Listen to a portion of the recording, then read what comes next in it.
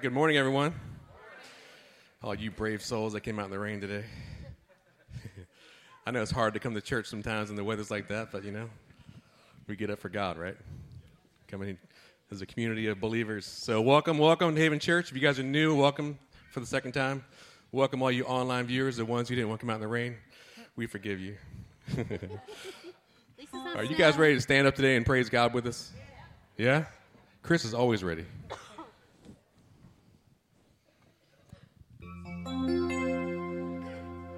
All right, so we got to sing loud so everybody out there hears us and wants to come in and see what's going on in this place.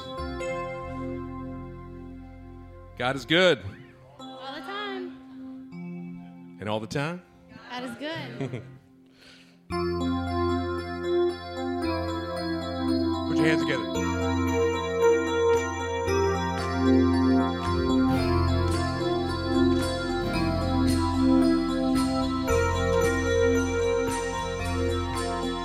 Can you hear? There's a new song breaking out from the children of freedom. Every race and every nation, sing it out, sing a new hallelujah. Yeah.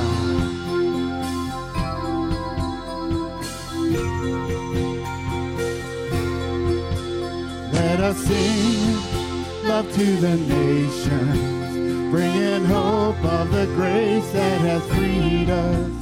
Make it known and make him famous. Sing it out, sing a new hallelujah. Arise, church. Arise, let the church arise. Let love reach to the other side. Alive, come alive. Let the song arise.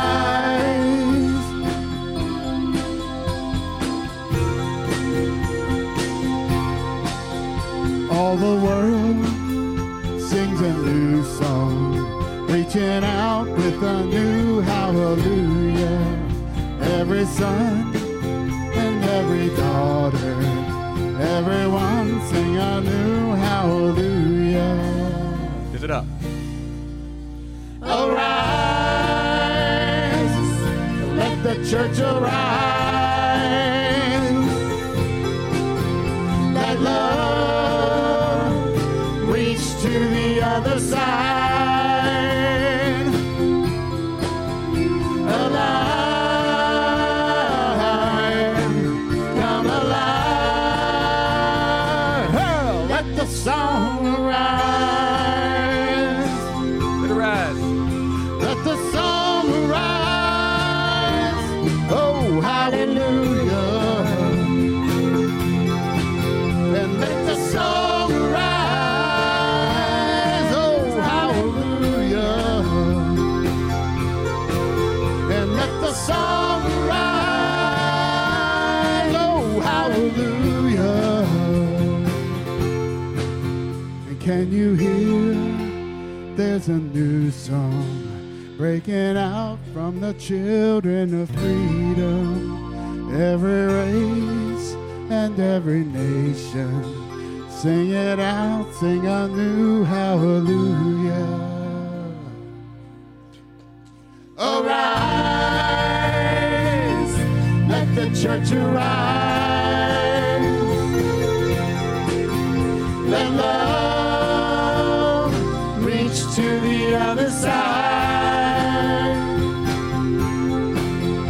Alive, come alive. Oh, let the song arise. Oh, let it rise. Let the song arise.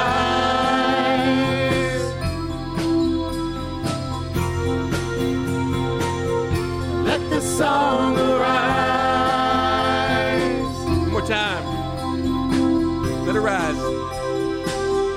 Let the song arise.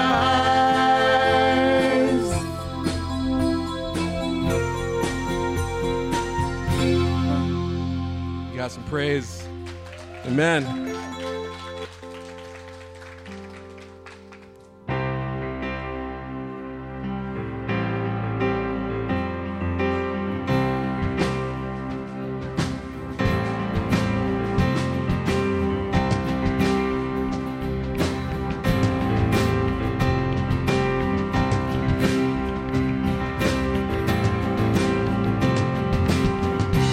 Promise maker, promise keeper, you finish what you begin.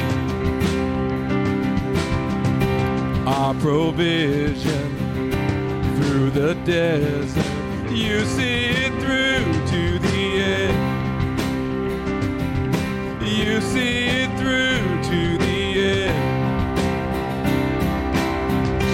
Lord, our God is ever faithful, never changing through the ages.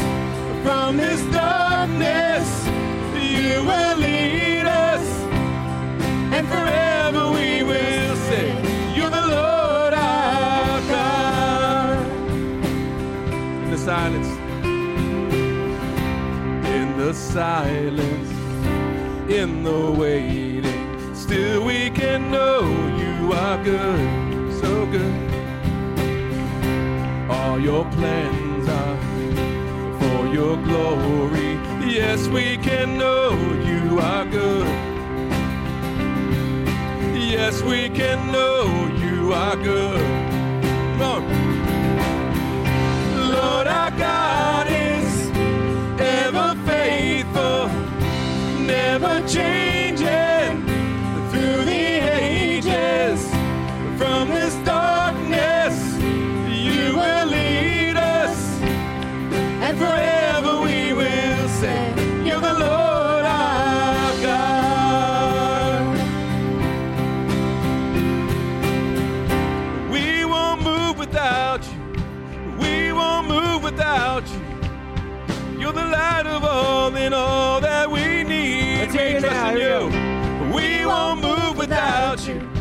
We won't move without you. You're the light of all in all that we need. We trust you. We won't move without you. We won't move without you. You're the light of all in all that we need. One more time. We won't move without you. We won't move without you. You're the light of all in all that we need. Yeah, yeah. Lord, our God is ever faithful, never changing through the ages. From this darkness, you will lead us, and forever we will say, you're the Lord our God. Lord, our God is ever faithful, never changing through the ages. From this darkness, you will lead us, and forever we will say, you're the Lord our God. The Lord our God. The Lord our God. One we trust.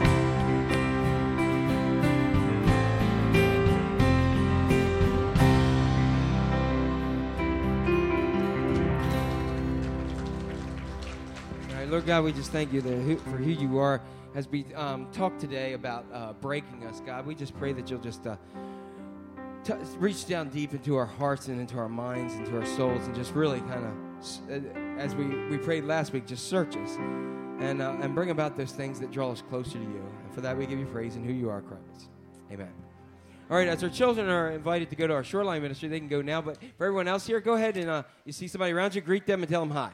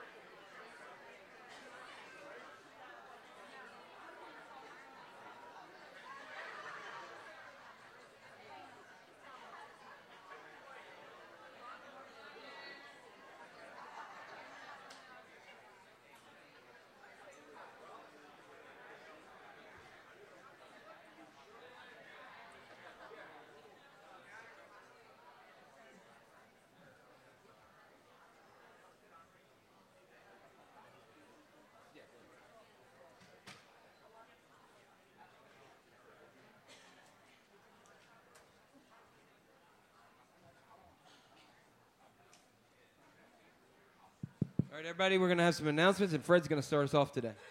Hey, everybody. Just real quick from men's group. First of all, if for those of you that men specifically, since it is men's group, because we talk about women while we're in there. Only nice things. Only nice things. Much respect for all the women.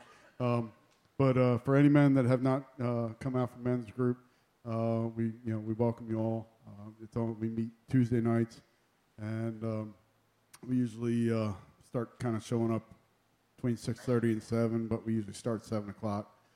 And then we sit around and kind of BS for a little while before we get kind of grooving. But anyhow, we're not meeting this Tuesday. But we are going to meet the following Tuesday, and we'll be starting off our next session at Old South Smokehouse, which will be rib night. So that's a great way to start off our next session, with praising the God, eating some barbecue. And then we'll be back here again the following Tuesday. So just anybody who wants to join us, be Old South Smokehouse, not this Tuesday, following Tuesday, 7 o'clock, and bring an appetite. Thank you.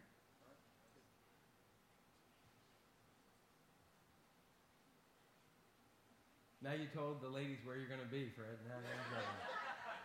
All right. Okay, welcome. I hope everybody's having a good time. I like the weather on Monday better than I did the rest of the week, but that's good. But we are glad that you're here. If you're visiting with us, welcome. Hopefully you received a card. You can fill that out so we can get information. I see a lot of familiar faces, and I also see some visitors. We'd love for you to fill that out. We have a small gift for you. Thank you for being part of the worship here today as well. We definitely want to also welcome our online viewers from Church Online. Glad you're joining us wherever you may be. And we just want you to relax and have a good time and connect to the Lord. That's what we're here for. Let's see. If you want to become a member of Haven, you can see that. And then also, Dining for Women is planning to do a tribute to our service women. So if you have any ladies in the church that have ever been in the military or have a family member a friend that has, please let them know. You can see the information. They want to go ahead and connect with that. And I was thrilled. I got to see on Facebook last night Erin May returned home. So we're thrilled about that. I know we're very, very happy that she's back. And we're probably way down the list of how happy she and the family are that they're back. We'll talk about a little bit more before the message today about the National Day of Prayer. It is this Thursday. And so you can see those. World Vision, 30-hour famine, had 12 kids that participated. And you can see that they had some other stuff here. They raised $600, which is short of the $1,000 goal, but is a great opportunity to go ahead and do that. Confirmation class starts today. It will begin, and all youth who are 12 years old this year can participate in that as well. Community Kitchen is this Friday, May 6th, and volunteers are still needed to help at the church, not here, but at the church in Elkton Presbyterian, and with different things there. You can see the contact information for Joanne Edwards, so we still need volunteers if you are willing to connect. And this must be the magic number. Last week, for Compassion, International Compassion Sunday, we raised around $600, which will enough to sponsor one child for a year and another one for 3 months. So that's pretty awesome. So we're thankful to that. And if you want to sponsor a child yourself, you can see the information that is there as well. And also the Paris Foundation will be the 15th, and you can connect to the information there, and I'm sure be part of all those things. Okay? We, for some reason, I guess people were praying the Search Me prayer and are afraid to put down a prayer request today. But there are no prayer requests in the back that we do have. We do want to lift up a Joy. Our mom went to her follow-up on Tuesday, was it? And everything seems to be really good, the best it could be. So we're thankful to God for her continued healing and people being with her. Yes? Yeah, Mike Elliott had surgery. He had a valve replacement, and then they also put in a pacemaker. So he had 2 surgeries while he was in. I got to speak with him in the last week, and he was very thankful for the continued prayers and asked that we continue those as well. All right? Okay. What is that for the prayer thing? Okay. So what I'm going to ask now is that we go to the Lord in prayer right now. In a second. And but first I had caught you. Okay, I see what Andy's doing. I'm sorry. We have an announcement. I'm going to go ahead and ask some people to come up. They're going to talk a little bit about Chrysalis. And come on up, all right? And I'm going to bring your gang with you. Thank you, Andy. Andy's keeping me faithful. I just talked to him about that. It was great. You guys all followed and put back up. You just had narcolepsy for a second. There you go. All right. All right, so they're going to share something about Chrysalis for us. Good morning, everybody. My name is Tyler Slayman. This is Neil Domet. Ronnie Musa. all right. So I want to talk to you guys briefly about Chrysalis. So Chrysalis is a non-denominational, worldwide Christian organization that uses retreats, gatherings, and small groups to help youth grow in their Christian faith. So basically, what we are is a community of believers who are trying to spread the word of God to those around us and to the youth who are the next generation. So the experience begins with a 3-day retreat, but continues well beyond those 3 days. The objective of Chrysalis is to inspire, challenge, and equip members of the local church for Christian action in their homes, churches, communities, schools, and workplaces. So Delmarva Chrysalis is the local Chrysalis community. And we serve from northern Delaware to northeastern parts of Maryland. So anyone all around here are invited to attend our weekends. So the age range for Chrysalis is second semester 9th graders to college freshmen.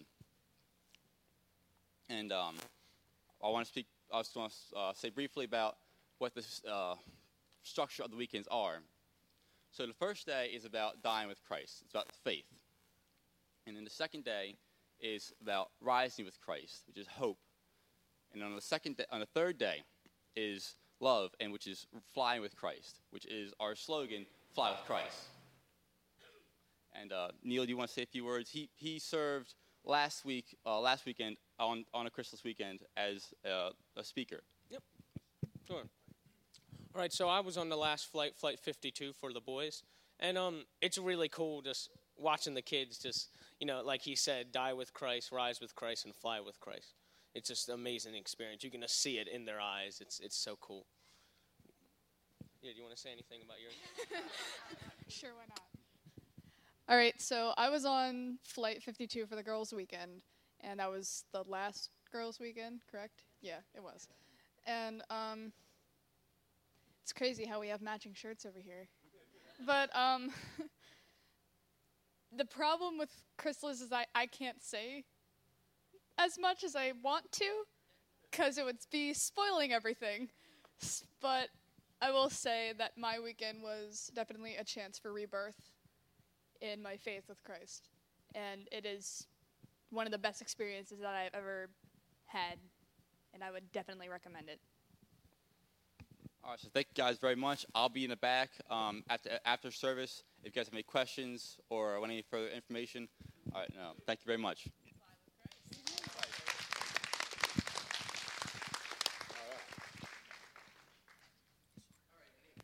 How many did you have young men last week? 18 young men went on that weekend. And in my younger days, I served on 5 Chrysalis weekends in a row. 5 girls and 1 boy, so it was actually 6. So it's a great ministry and a great way to connect people at a young age to Christ. So if anybody is interested in that, please by all means connect, and we'll make sure you connect to the right people and get there. So thank you guys for sharing. All right. So now I'm going to ask that we go to prayer really this time, I promise. So let's pray. Heavenly Father, we come before you today, and we are in awe of who you are and just what you mean for our lives. God, I'm just thinking about the last song that we won't move without you. And God, I pray that's our prayer, that every step that we take in life will be geared and focused in your direction and your guidance for our lives. So God, as we now reach to this time where we give you honor through your tithe and our offerings, I just ask that during this time you'll have us to stop and think about how amazing you are and what a mighty God you are. And just how you bless us in so many ways, even though we don't often take time to just stop and see it. you're so good to us. And so, God, although we have struggles and trials, we know that you're just an awesome God. And as we've been praying, many of us this past week, search me, search my heart, see if there's any offensive way in me. We're not too happy when those offensive ways come up, but God, we as a church universal have failed to be the hands and feet, the people that minister into this world in the name of Christ in the way we should. So God, I ask for forgiveness for us not doing that, but I also ask that you will give us the strength to be even more faithful. And as we continue in this time, and whether we're online or here, that God, as we now take time to give to you out of the many blessings that we have, may you multiply them and use them to further the ministry here, but ultimately around the world. That many people can just come to know you, not in a superficial way, not in a, okay, yeah, I'm a Christian, check off a box way, but that we can go ahead and live out what you called us to do, and that's to make disciples of all nations. So God, do your thing. Bring your Holy Spirit. Be strong and mighty in our very weak lives and the ways that we need you so well. In Christ's name we pray. Amen.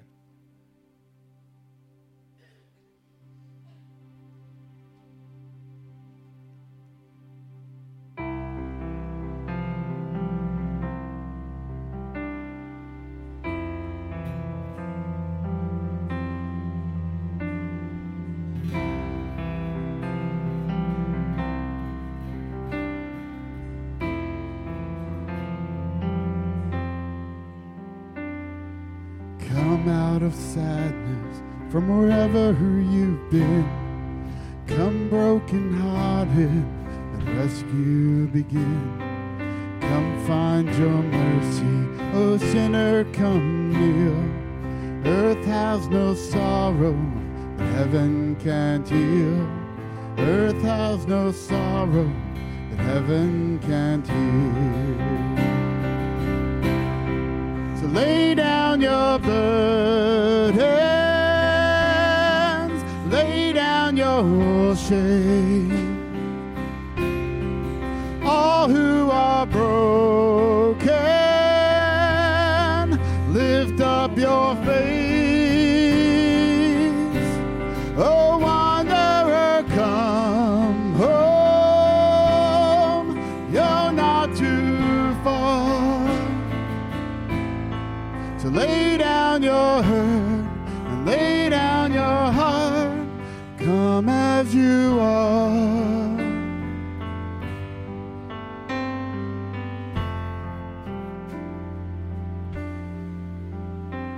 There's hope for the hopeless and all those who stray.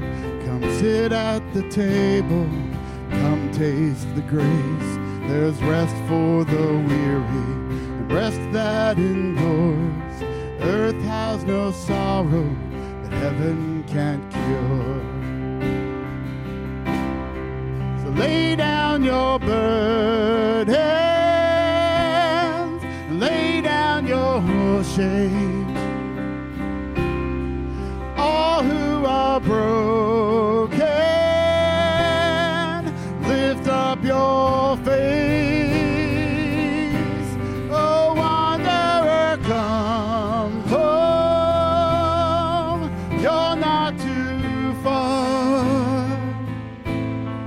So lay down your hurt and lay down your heart. Come as you are. Come as you are. Fall in his arms. Come as you are. There's joy for the morning, oh sinner, be still. Earth has no sorrow that heaven can't heal. Earth has no sorrow that heaven can't heal. So lay down your burdens, lay down your are broken, lift up your face, oh wanderer, come home. You're not too far. Lay down your hurt, lay down your heart. Come as you are. Come as you are. Come as you are. Come as you are.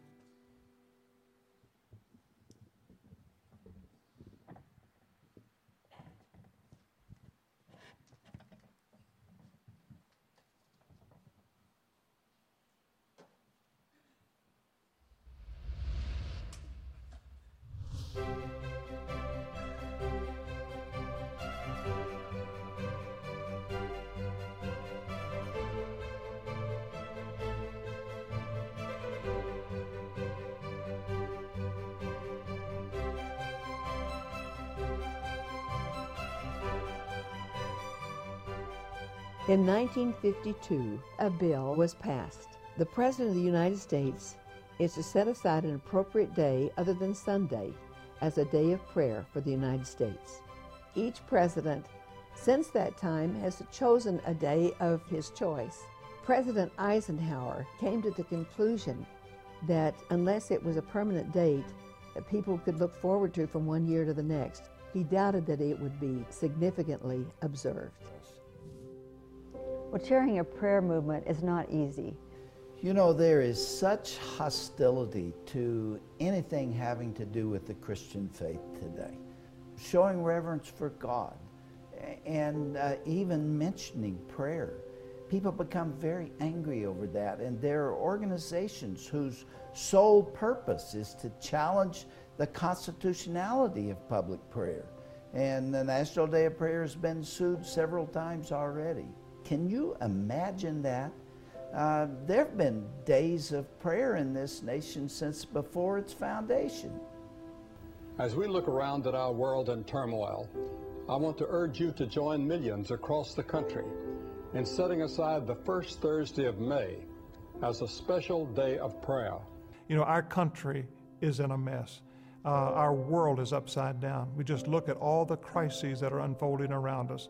But you see, the Lord Jesus told this is coming.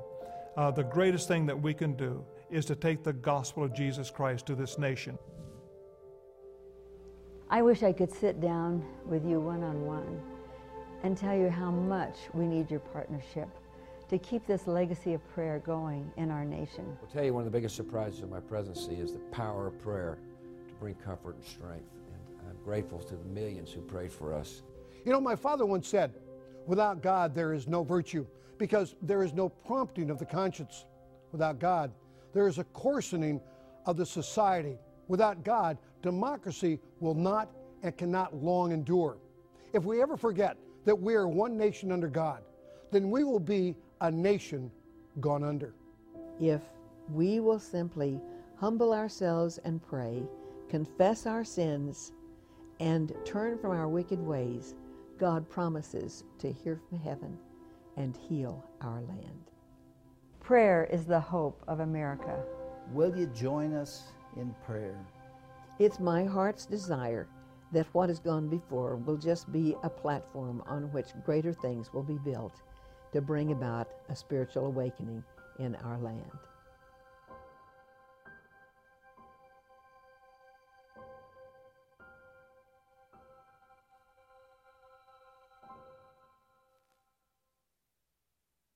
Good morning. Well, the prayer ministry team invites every one of you to come this Thursday at 6 o'clock right here to join together in prayer to the throne room of God, asking God to come back into our families, into our churches, into our organizations, into our schools, into our government. It's a great opportunity for us all to just join together and pray to our Lord in heaven. And we just hope that every one of you will take the opportunity to come here Thursday night for a little while to join us in prayer. Debbie, are you here? Where are you? Oh, you're lost. Now you're found. Would you please stand and join us in prayer? Join hands.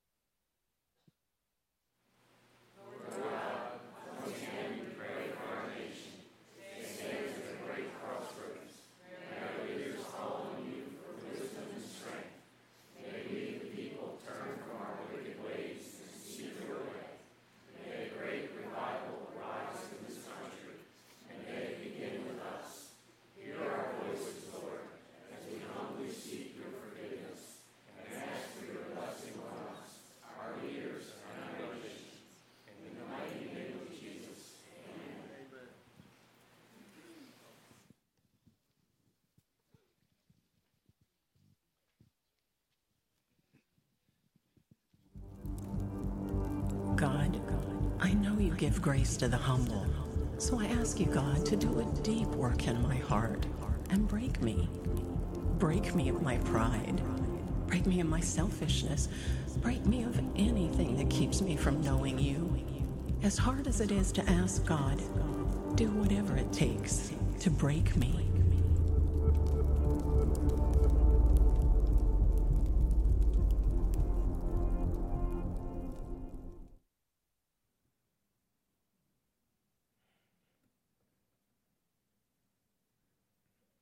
All right. How you doing? Good. Lots of stuff going on. It's great to be here and to be with us. I'm glad everybody's with us. Today, we are in our week 2 of our series called Precarious. And what we are doing is we are having 3 weeks. Last week was Search Me.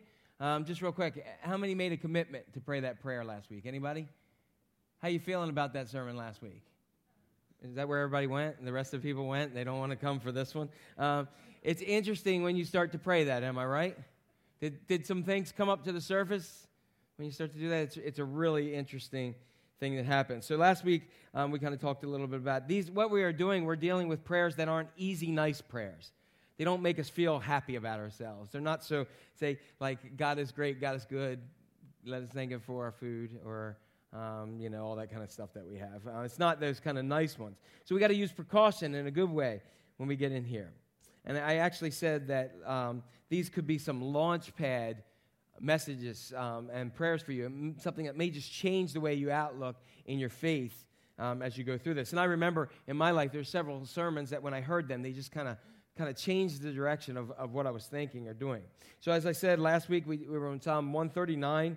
Search me, God, and know my heart. Test me and know my anxious thoughts. How many like that anxious thoughts? How many like that offensive way in me? That's the bad one, right? And lead me in the way everlasting. And we did that. Next week, we're going to pray one that seems a little bit better, but it has a lot to it. God, send me and use me. Send and use me. And so no more saying, God, I'm going to do what I want to do, not what you want to do for me, but God, I want to do what you want me to do, and I'm going to answer that call. And today, welcome, welcome, welcome. Whether you're here or watching online, you tuned in at the perfect time. We are going to deal with the most difficult one of the series, which I believe it's most difficult, and the most precarious. And up front, I'm going to tell you, many of you are not going to like this prayer. Okay, many of you are not going to like it, and many of you will refuse to pray it. And just say, no, Jack, I don't care what you're saying. I'm going to get it done, and then I'm going to block it out of my mind because I don't want to go there. And it's not common. It doesn't feel good. It's not consistent with the Christianity of I'll smile and look at you and tell you you're all good and everything's better and pat you on the back and go, have a great day with Jesus. And it's not going to be one of those. Not going to be one of those at all. It does have the potential, though, to open up your heart in a way to God that can change your life forever. And the prayer that we're going to deal with today is one that I mentioned already, is God, break me. Break me, God. Okay? A pastor friend of mine, right when I was getting ready to leave the United Methodist Church, I met with him. He was an elder pastor, close to retirement age. And he was just somebody I looked to as a mentor. And I had met with him in lunch in Lower Delaware before, and just sharing with him about what I was going to do. He had received a calling in his late 50s or so, and started a really, really awesome church. Before that, he was a pig farmer. Before that, and he said there's not much difference in that and being a pastor at times. But I didn't do that sermon. You just bad, not okay. But in the midst of that, he has a great book that he wrote after he retired called From the Pig Pen to the Pulpit. And Bill Sammons is just an awesome guy, and became a good mentor in my life, and still get a chance to reach out to him every once in a while to talk to him. But when I was getting ready to leave the United Methodist Church and I was in Lewis, Delaware, I met with him for lunch, thanking him for kind of being a sounding board for me. And we sat there, and I shared some things, and he gave me that look like only mentors can do, and looked at me across the table, and some of my stuff I told him how I was going to do it, what I was going to do, and that I knew that this group was going to support, and blah, blah, blah. And he looked at me, and he said two things in that luncheon that really kind of leapt out at me and stuck with me. And one of those was, Jack, your faith and trust needs to be in Christ, not a denomination. I said, okay, I'm good with that, I think. And he said, he even questioned me on that and said, and I started saying, well, I got young kids, I got to do this. And he said, they're not your kids, they're God's kids. And he kept pushing me in that way. And the next thing he told me was something I kind of put in the back, but it eventually developed a lot more and popped to the forefront when he said this, and Jack, God will break you.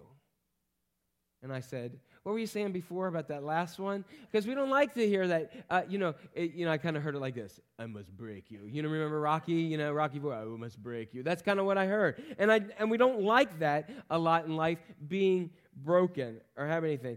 But one of the things was, there are different areas in my step in ministry I've always asked, is this the breaking point? Is this where I'm broken? Is this where I'm broken? And I heard someone once say, you'll know you're broken when you're broken. You'll know you're broken where you're broken. So today, we're all going to be in this miserable place together that will help God bring us closer, where we're going to pray, God, break me.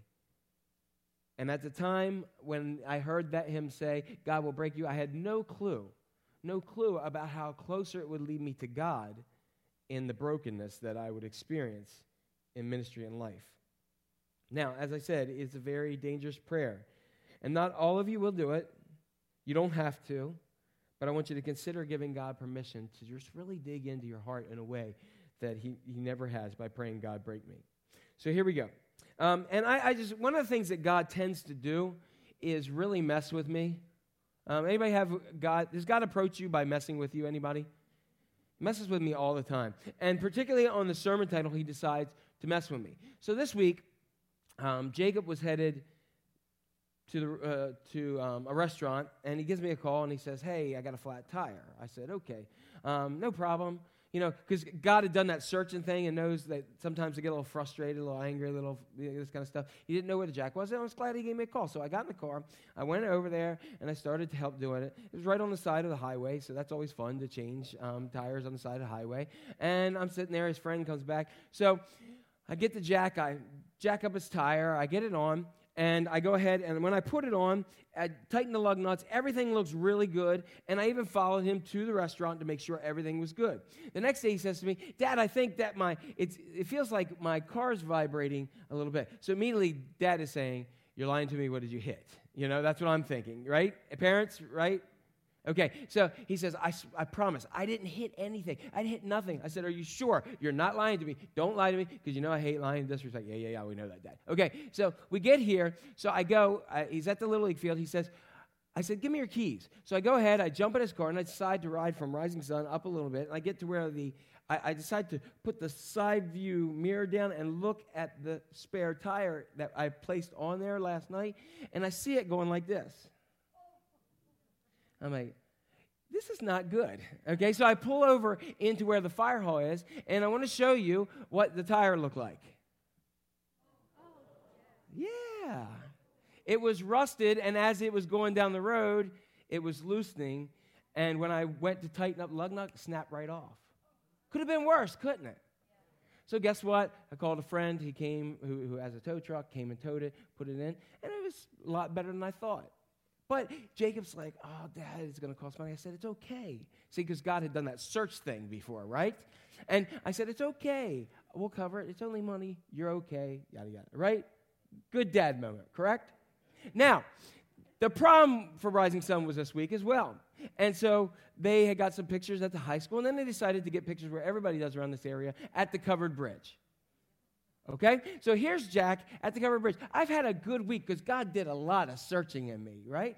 And so, and I worked on that week before. So here I come. I pull in. Everybody pulls in that little area where you have all the parking spots.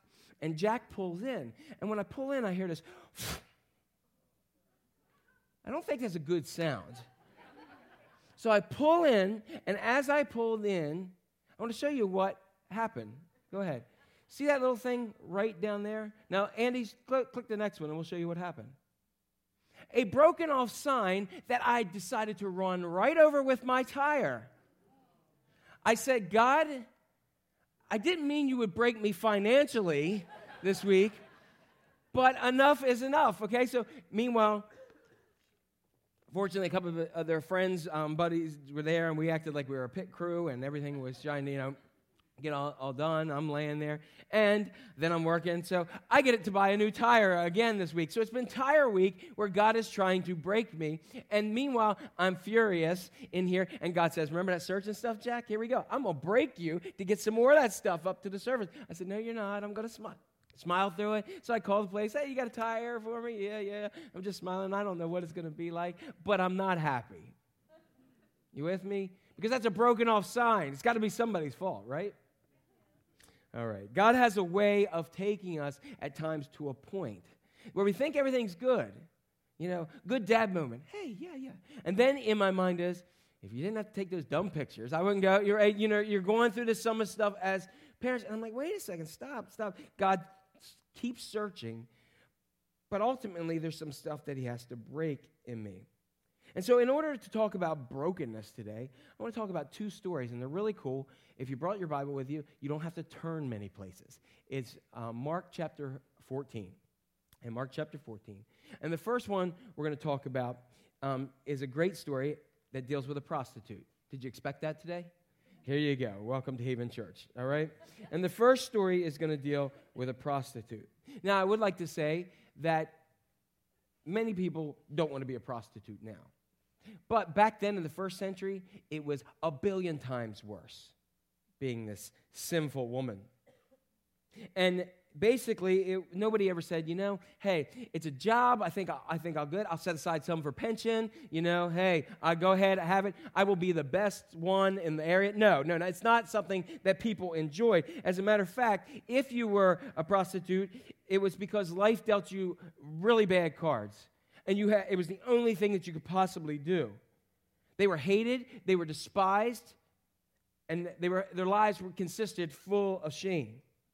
Who knows what could have led this woman to this time? Because women at this time were deemed property, and if there was something that happened, maybe she was a single mom and had to figure something out. Because as a woman, nobody wanted her if she had already been married and already had this, and nobody took care of her. She would have just died, or would have been her kid.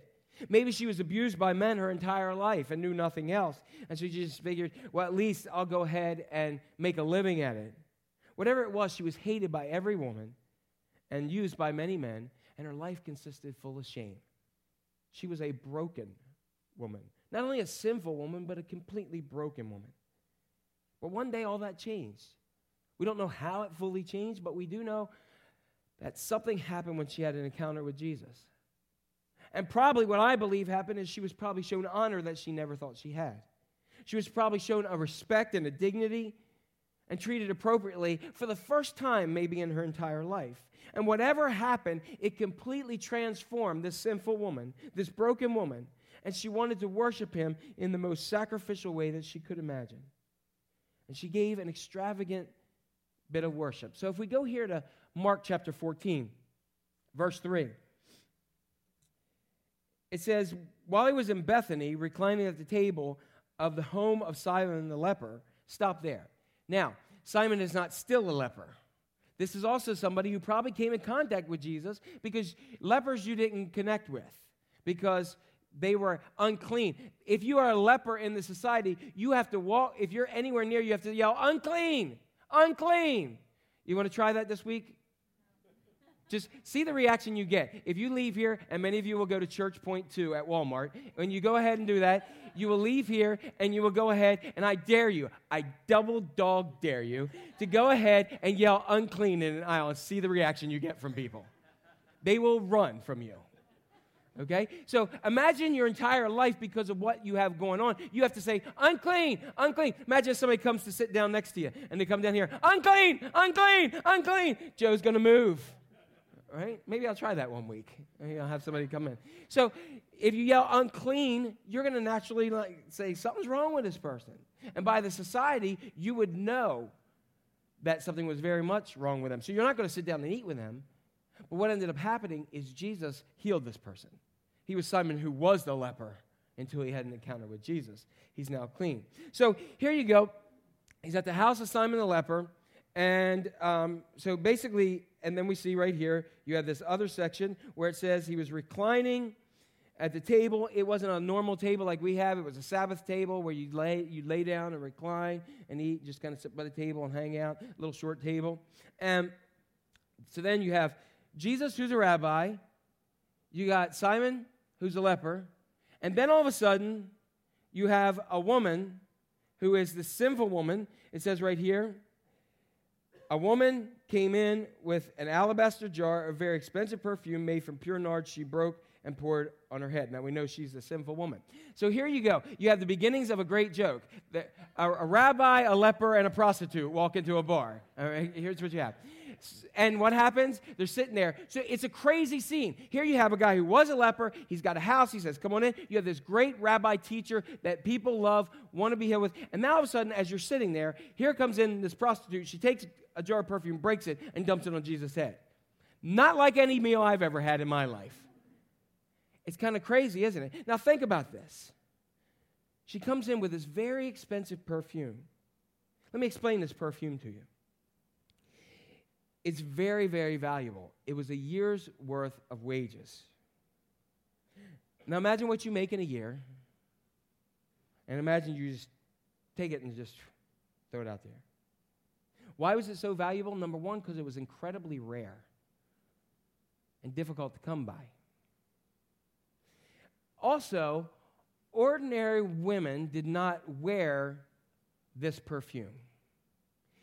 The other thing that it was, this perfume was a calling card. You with me? It smelled big time. So you would be walking along and you go, oh, open for business. That's what it was. That's how she made her money.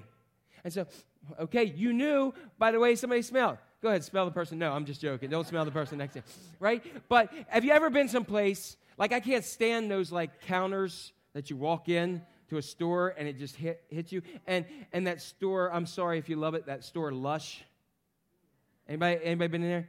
I stood out in the freezing cold in Chicago rather than go in that store because I'm like, I can't breathe. But that's what you would smell. So they smelled the woman coming in. And then she takes it and dumps that prostitute perfume all over Jesus. Now imagine if you had some famous people invited over to your house. Let's pretend, I think one of the best actors in Hollywood is Leonardo DiCaprio. And I'd love to just hang out with Leo just for a second and say, you're awesome, tell me about it.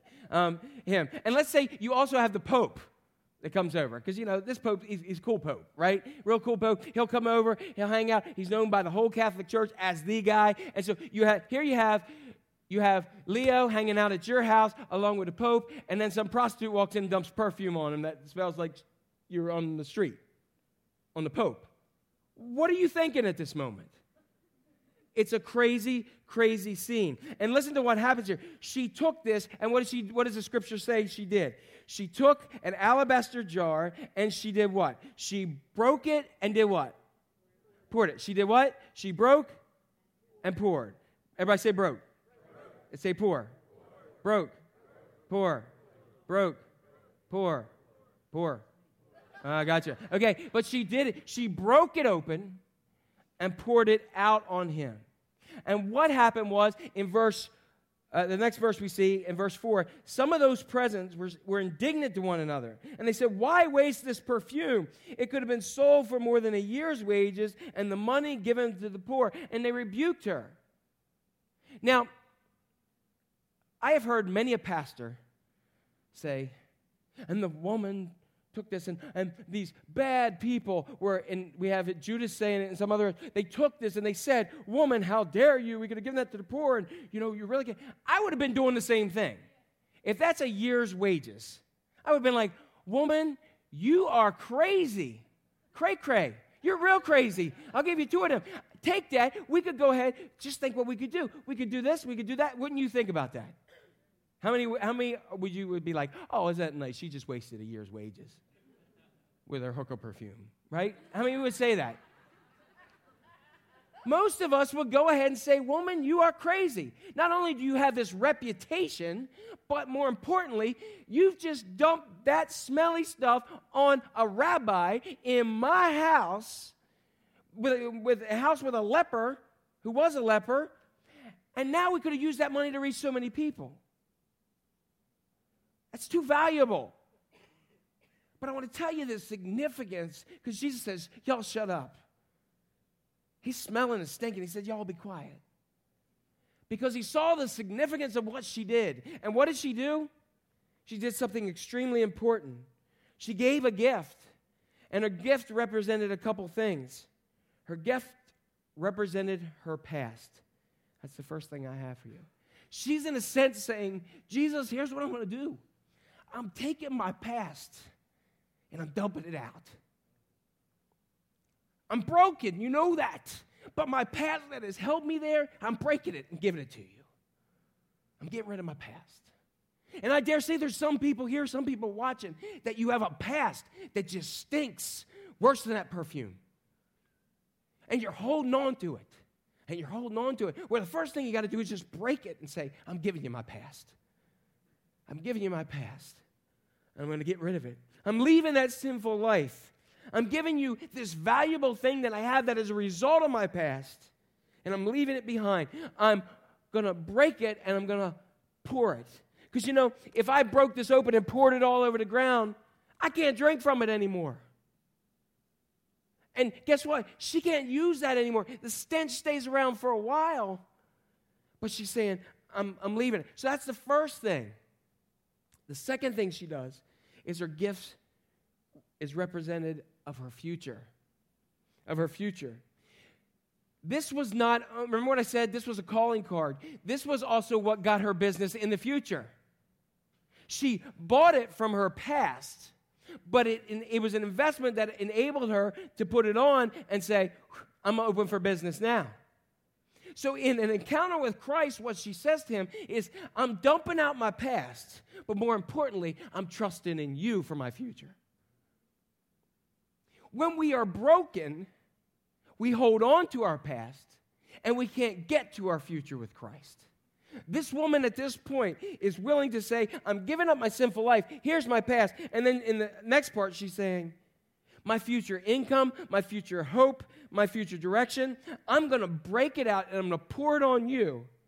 And I'm going to trust you because I'm going to give you the most extravagant part of worship I have, that I'm going to give you everything that I own in my life. I am going to give you absolutely all of me, the good, the bad, the ugly. In other words, she said, as I'm breaking this alabaster jar, I want you to break me. I want you to break me. Isn't that an incredible story? That we see what she did? Again, Jack's going to be sitting there saying, woman, you're crazy. That could be used for this. But Jesus says, leave her alone. Leave her alone. Why are you bothering her? She has done a beautiful thing to me. The poor you will always have with you, and you can help them anytime you want. She did what she could. She poured perfume on my body. See, Jesus understood. She was trusting him, letting go of her past and trusting him for his future. How many of us could do that as well? Now I want you to go to story number 2. Story number 2 is one that's very familiar. It starts in Mark chapter 22. I told you didn't have to go very far. And it's what we call the Last Supper. And as they were sitting and eating, Jesus took some bread and he blessed it. And then what did he do? Then he did what?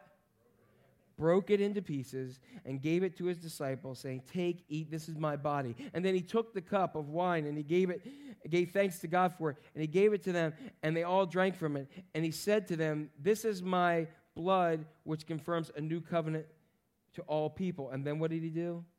It is what? Poured out as a sacrifice for many. In the same chapter, we have a woman who is a sinful, bad woman who's had this history, who breaks and pours out her life. And then just at the end of the thing, Jesus says, "This is me broken and pouring myself out for all of you and for many." Broken and poured. Broken and poured. In communion, my body broken for you, my blood poured out for you. The woman, broken jar, perfume poured out because I'm giving everything I have. Broken and poured. Now Luke, it's very interesting. Luke gives us a little bit more in this story. When you read Mark is like a little kid, and he just kind of immediately, and he's kind of really excited about stuff. But when we get to this point, we come to Luke chapter 22, verse 17, and it says, after taking the cup, he gave thanks. He said, "Take this and divide it among you." Or break it among you, and he tells them, "I will not drink again until the fruit of the vine." Then he said, he took bread, gave thanks, broke it, gave it to him. "This is my body." In the same way, after the supper was over, and listen to what he says here. He says in verse 19, "And he took bread, gave thanks, and broke it, and gave it to them, saying, 'This is my body given for you.'" Then what does he say? "Do this in remembrance of me." Do this in remembrance of me. What does do this mean? What does do this mean? Now, for many of us, we say something as we're going to do today, that we take this communion area and we take bread and wine or grape juice and we go ahead and we do this as we break it in remembrance of him, to celebrate and remember the death and resurrection of Jesus Christ. But many scholars, and I'm going to believe with them as well, means it's more than that. It's more than just partaking of this Lord's Supper thing, this communion that we have. I believe, yes, it's celebrate and remember, but I believe he wants us to be broken and poured out as he was. Do this. You know, it's easy to go ahead and take a piece of bread and dip it in and chuck it down your mouth and move on in life. It's a lot harder to be broken and poured out for Christ. It's a lot harder. You think it was hard for that woman to take what she had? What she trusted in for her, what reminded her of her past, but also sustained her for her future? Do you think it was easy for her to break it and pour it out on Jesus? The Apostle Paul even added to this when he said, "I am poured out like a drink offering. Everything I have is for God's glory." I'm poured out. The first time we hear from a drink offering is from Jacob in the Old Testament, when he wrestles with God, and then all of a sudden, God kicks his butt, and then he has him in an area, and God changes his name from Jacob to Israel, which means he wrestles with God, and man has overcome, and he walked with a limp the rest of his life. And it says after that, Jacob gave a drink offering. In other words, he was poured out for them. He poured himself out. I started thinking about people and being poured out and brokenness, and in my life being surrounded by others. And I remember a time in the mid to late 90s where I was going through a lot of stuff with seminary, with denominational things and other kinds of things. And I was just at a point where I was distracted, I was frustrated, I was concerned, I was lost. And there were some things that were going on that could have shifted the direction that I believe God wanted me to go. And I remember going, and I don't even know what the sermon was about, but I remember in the middle of the sermon, not really finishing, but just standing up toward the end, middle to the end, and saying, "You know, I haven't asked for a lot in my life. But what I'm saying is right now, at this moment, I need you to be the church. I need you to pray for me. I need you to stand with me. Without even going into what it is, I'm fine health-wise, my wife's fine, yada, yada, yada. We've been through a big turmoil with kids and pregnancies and all this kind of stuff, but that was part of it, but it was just everything. And at that moment, I remember in that little church on Blake Road, sitting there and saying, if you're willing to stand with me, I just need you to come up. And I still remember the first person that got up was Scott Bristow. And I remember many people in the church, and it just seemed like everybody got up and surrounded me. And at that point, we changed from being a church to a fellowship. One where we begin to bear with one another in love. Not put on just things. Were there problems? Yeah, there always is. Were there individual things? Yeah. But you know what? It was at that moment that people surrounded each other in love and knew that it was okay to be broken and yet see Christ heal. A few years ago, I was at a conference, and I was wondering with myself whether God had called me out of ministry because I was broken and frustrated and done. I was just worn out, and I was mentally just ready to check out. On the outward side, I could do what I needed to do, but on inwardly, I was done, and I was a broken person. And it was at that conference where I was all by myself, and I was leaning on ministry from years I was leaning on the alabaster jar from years ago to get me through today and the next day. And I remember a pastor stood up and shared his own brokenness. And I remember there was prayer time, and people who I never knew surrounded me. And it was at that moment I remember writing a statement saying, I came here to this conference not knowing, but I came here wondering if I was going to stay in ministry. And when so-and-so shared and when people surrounded me, I knew that God was not done with me yet. It's about fellowship and the body together in brokenness. During those times, I cried, I broke down, and you know what? If you saw me, I looked like a big baby. But sometimes we need to be a big baby, because I want to share with you something. We impress people with our strengths, but we connect to each other through our weakness. I want to share that again because I think we all need to hear that. We impress each other with our strength, but we connect through our weakness. Sometimes we see somebody with strengths and I don't like them. Like, she's just so oh, look at him. He's just got it all together. Has no problems in the world. Oh, I can't stand them. But guess what? When they break down, we say, oh, I kind of like you now because I can relate to you. There was a lady, her name was Leila. She was diagnosed with ovarian cancer. And Leila was a rough individual. She had lived a full life, and she wasn't ashamed of sharing it. Her sister I knew really well, Lois, and Lois asked if I'd come talk to her, so I went over there and I talked to her one day. And Leila could have cared less whether I had a master's in divinity or I was a pastor. She threw out everything. I had to pull out a dictionary for some of the words she was using. It was rather fascinating.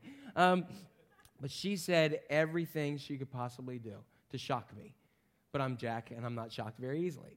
I was actually intrigued by this person who was so real and was trying to shove me away any way possible. Through several years after that, several months after that, Leila and I formed this relationship. And through that relationship, she would try me at times, and I'd try her too, but we had this great relationship. And we celebrated when her niece, around the time of her niece, when she was given time to be free from cancer.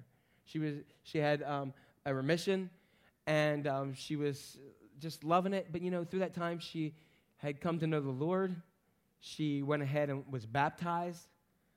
She reconnected to her son, who her sister raised, and that they had had years of strained relationship.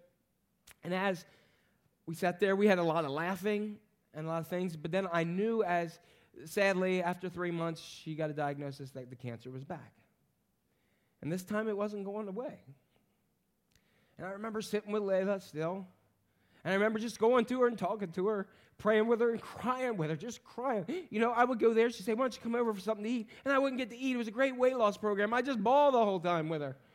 You know, she started to ask questions about what's heaven going to be like and what's this, and she needed to know these things.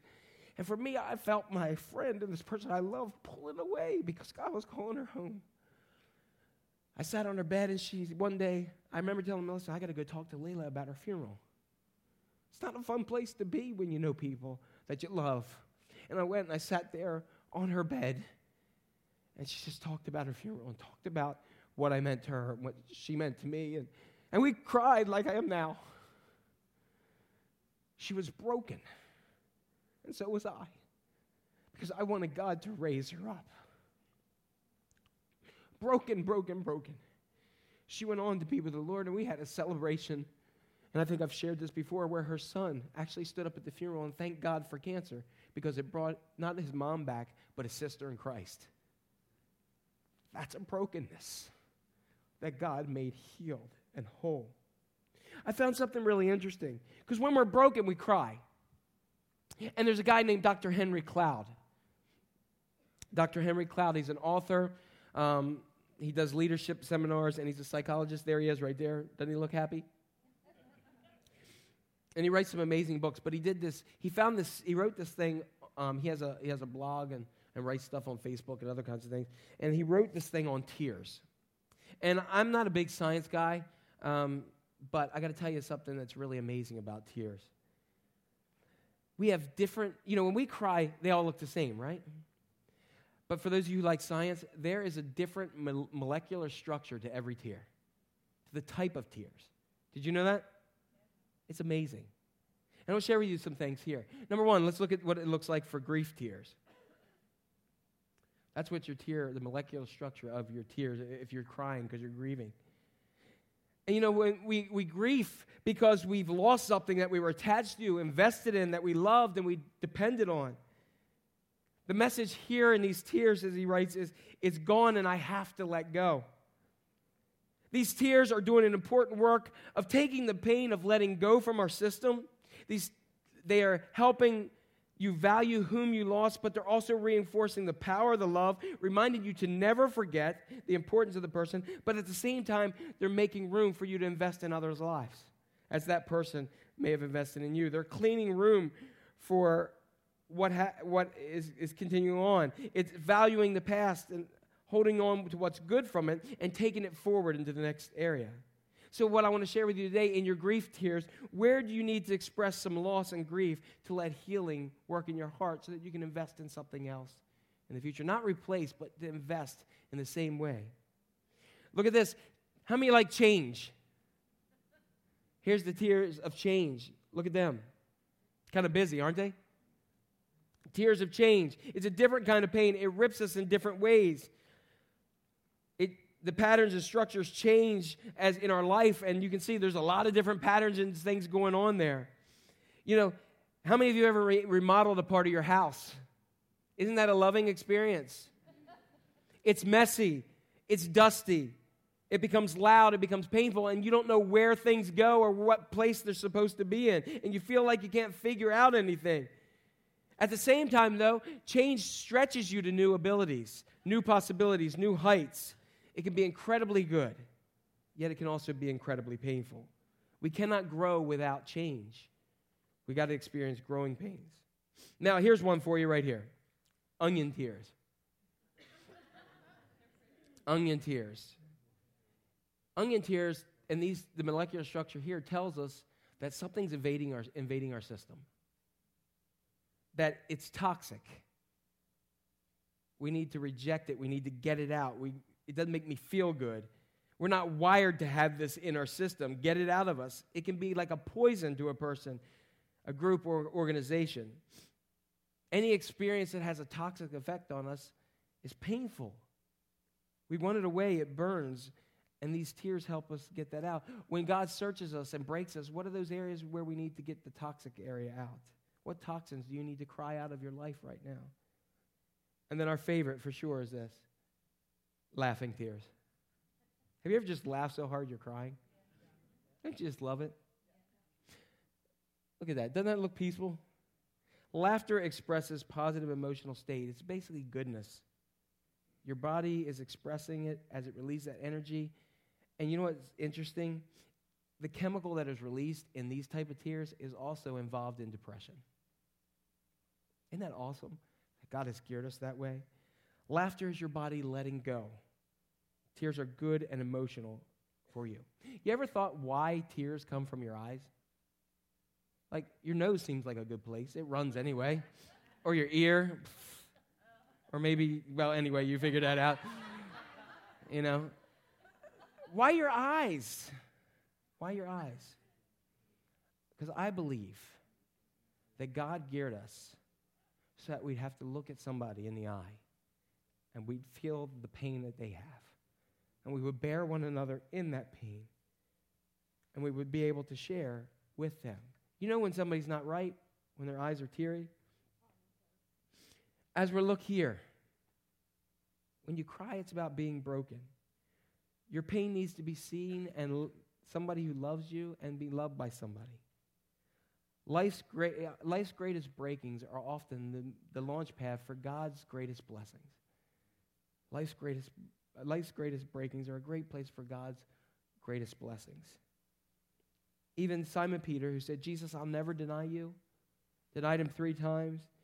He was broken in every ounce of him. But yet, after his brokenness, after the resurrection, after the day of Pentecost, as we learned this week in Disciple, guess what happened? 3,000 people joined the family of God because of Simon Peter's speech, because he was broken and filled with the Holy Spirit.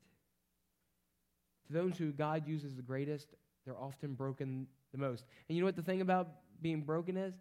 It's a continual process. You don't just get broken once. God keeps breaking you down. Somebody right now, as our worship team comes up, somebody right now is broken. And you need God. And I want to take you to our second story today. And we're going to lift this up where Jesus took the bread. And what did he do? He broke it.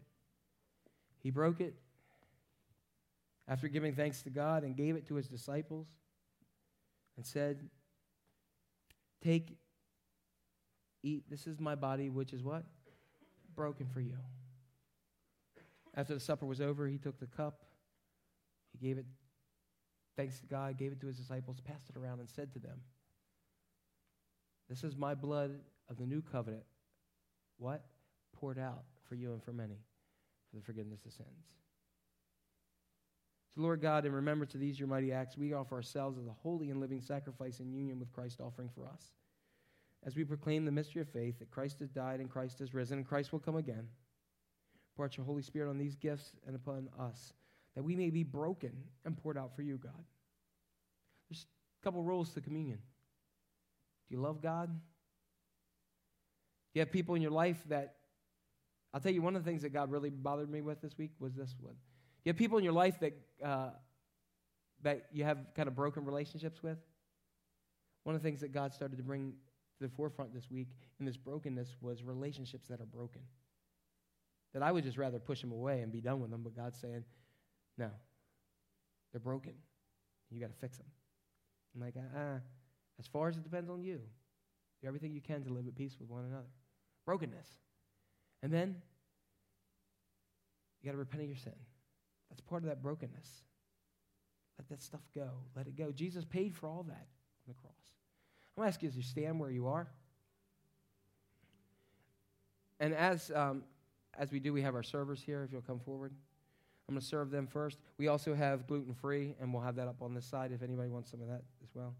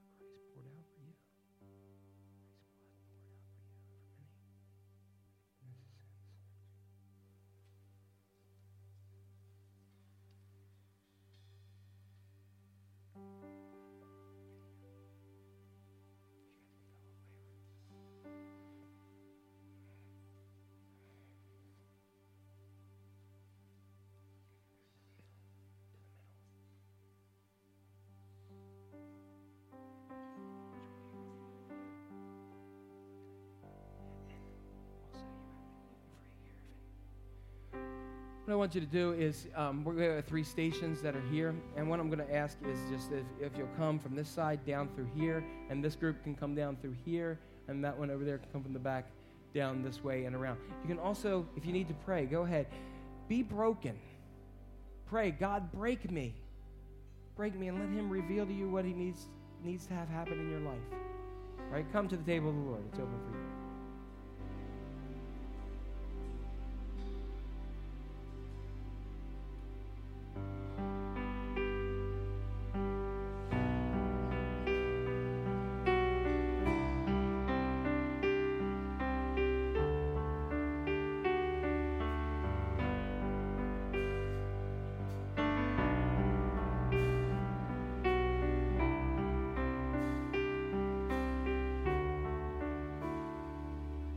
As we break this bread, as we drink this cup,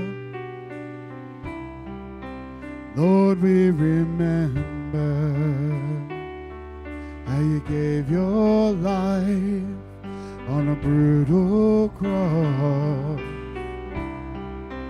Lord, we remember this is the way you've chosen to save. This is the way you make all things new.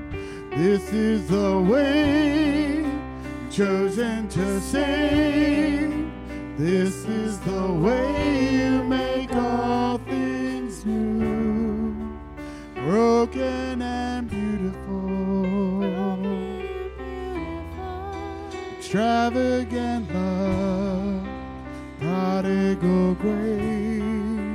Broken and beautiful.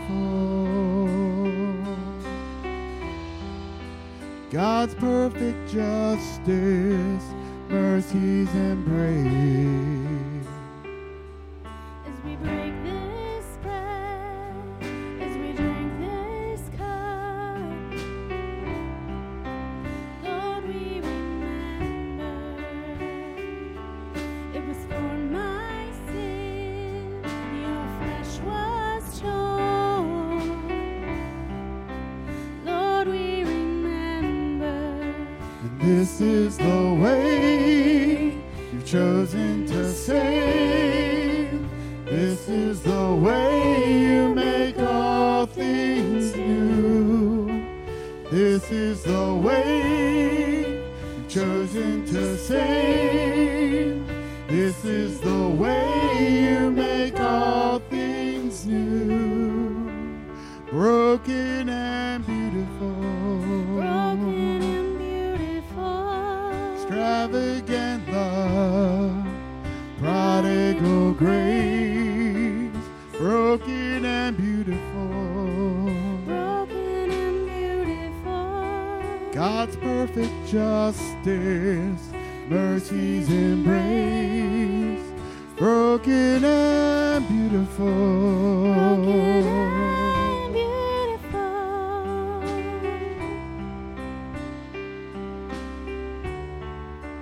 Broken and beautiful. Broken and beautiful.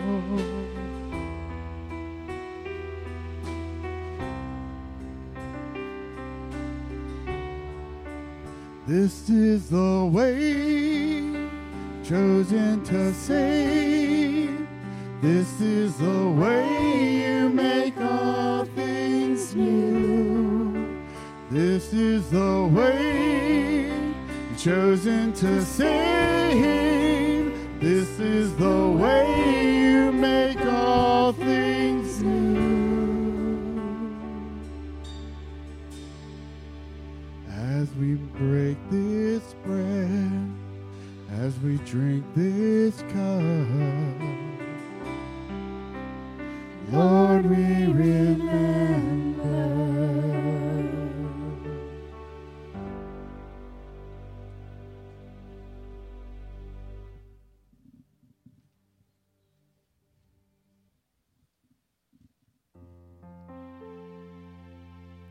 One more song here today.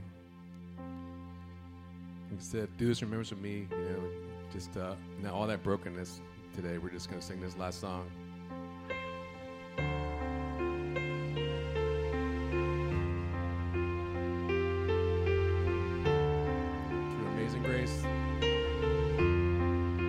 heart for us?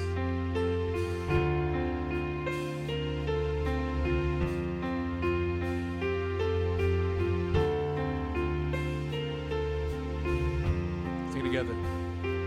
All these pieces broken and scattered, by mercy gathered, mended and whole, empty-handed but not forsaken. I've been set free. I've been set free. Amazing grace, how sweet the sound that saved a wretch like me. Oh, I once was lost, but now I am found. Was blind, but now I see. I can see you now. I can see love in your eyes, laying yourself down,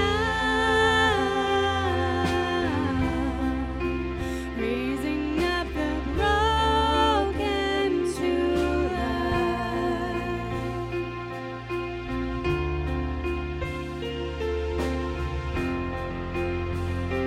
Take our failures, you take our weakness, you set your treasures in jars of clay. So take this heart, Lord, I'll be a vessel, the world to see your life in me. Amazing grace, how sweet the sound that saved a wretch like me. Oh, I once was lost, but now I am found. Was blind, but now I see. Amazing grace, how sweet the sound that saved a wretch like me. Oh, I once was lost, but now I am found. Was blind, but now I see. And I can see you now. I can see the love in your eyes, laying yourself down, raising up the broken to life.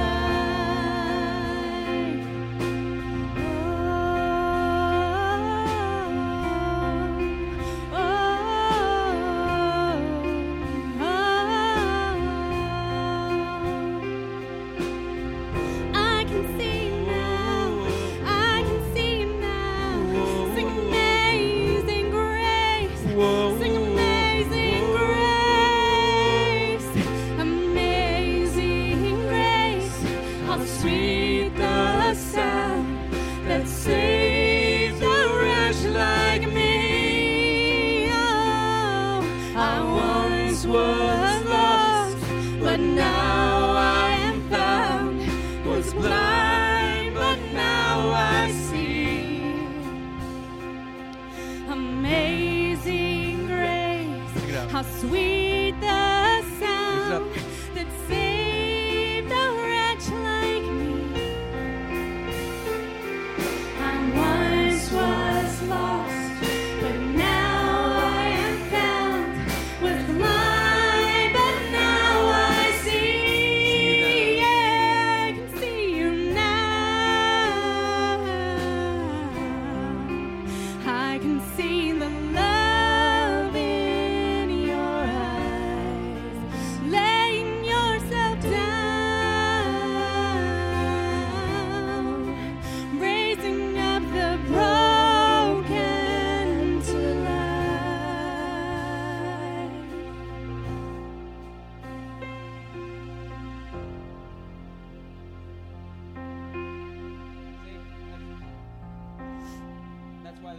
That's not her nose. Right? It is an amazing song. Yeah, because we bear with each other. I'm tired of the world getting credit for being with each other, even when they're not. I'm tired of the church not being with each other and not bearing with each other. We can't. I believe we're in a time of the church where God tells us that, hey, put up or shut up. Either if you say you're a Christian, act like it. And that doesn't mean look all nice and wonderful and wear this and do that and say this and check a box there. It means be broken, be poured out, be there for people who need you, that don't look good and don't smell good. Let the prostitute come in and break the perfume. And then be there for her so that she has a future. Provide an area for her to get a future. Don't keep her in an area and just go into the system and say nothing can be changed. Go ahead and you be the hands and feet of Christ. Don't look for somebody else to do it. I believe that's where God wants us to be.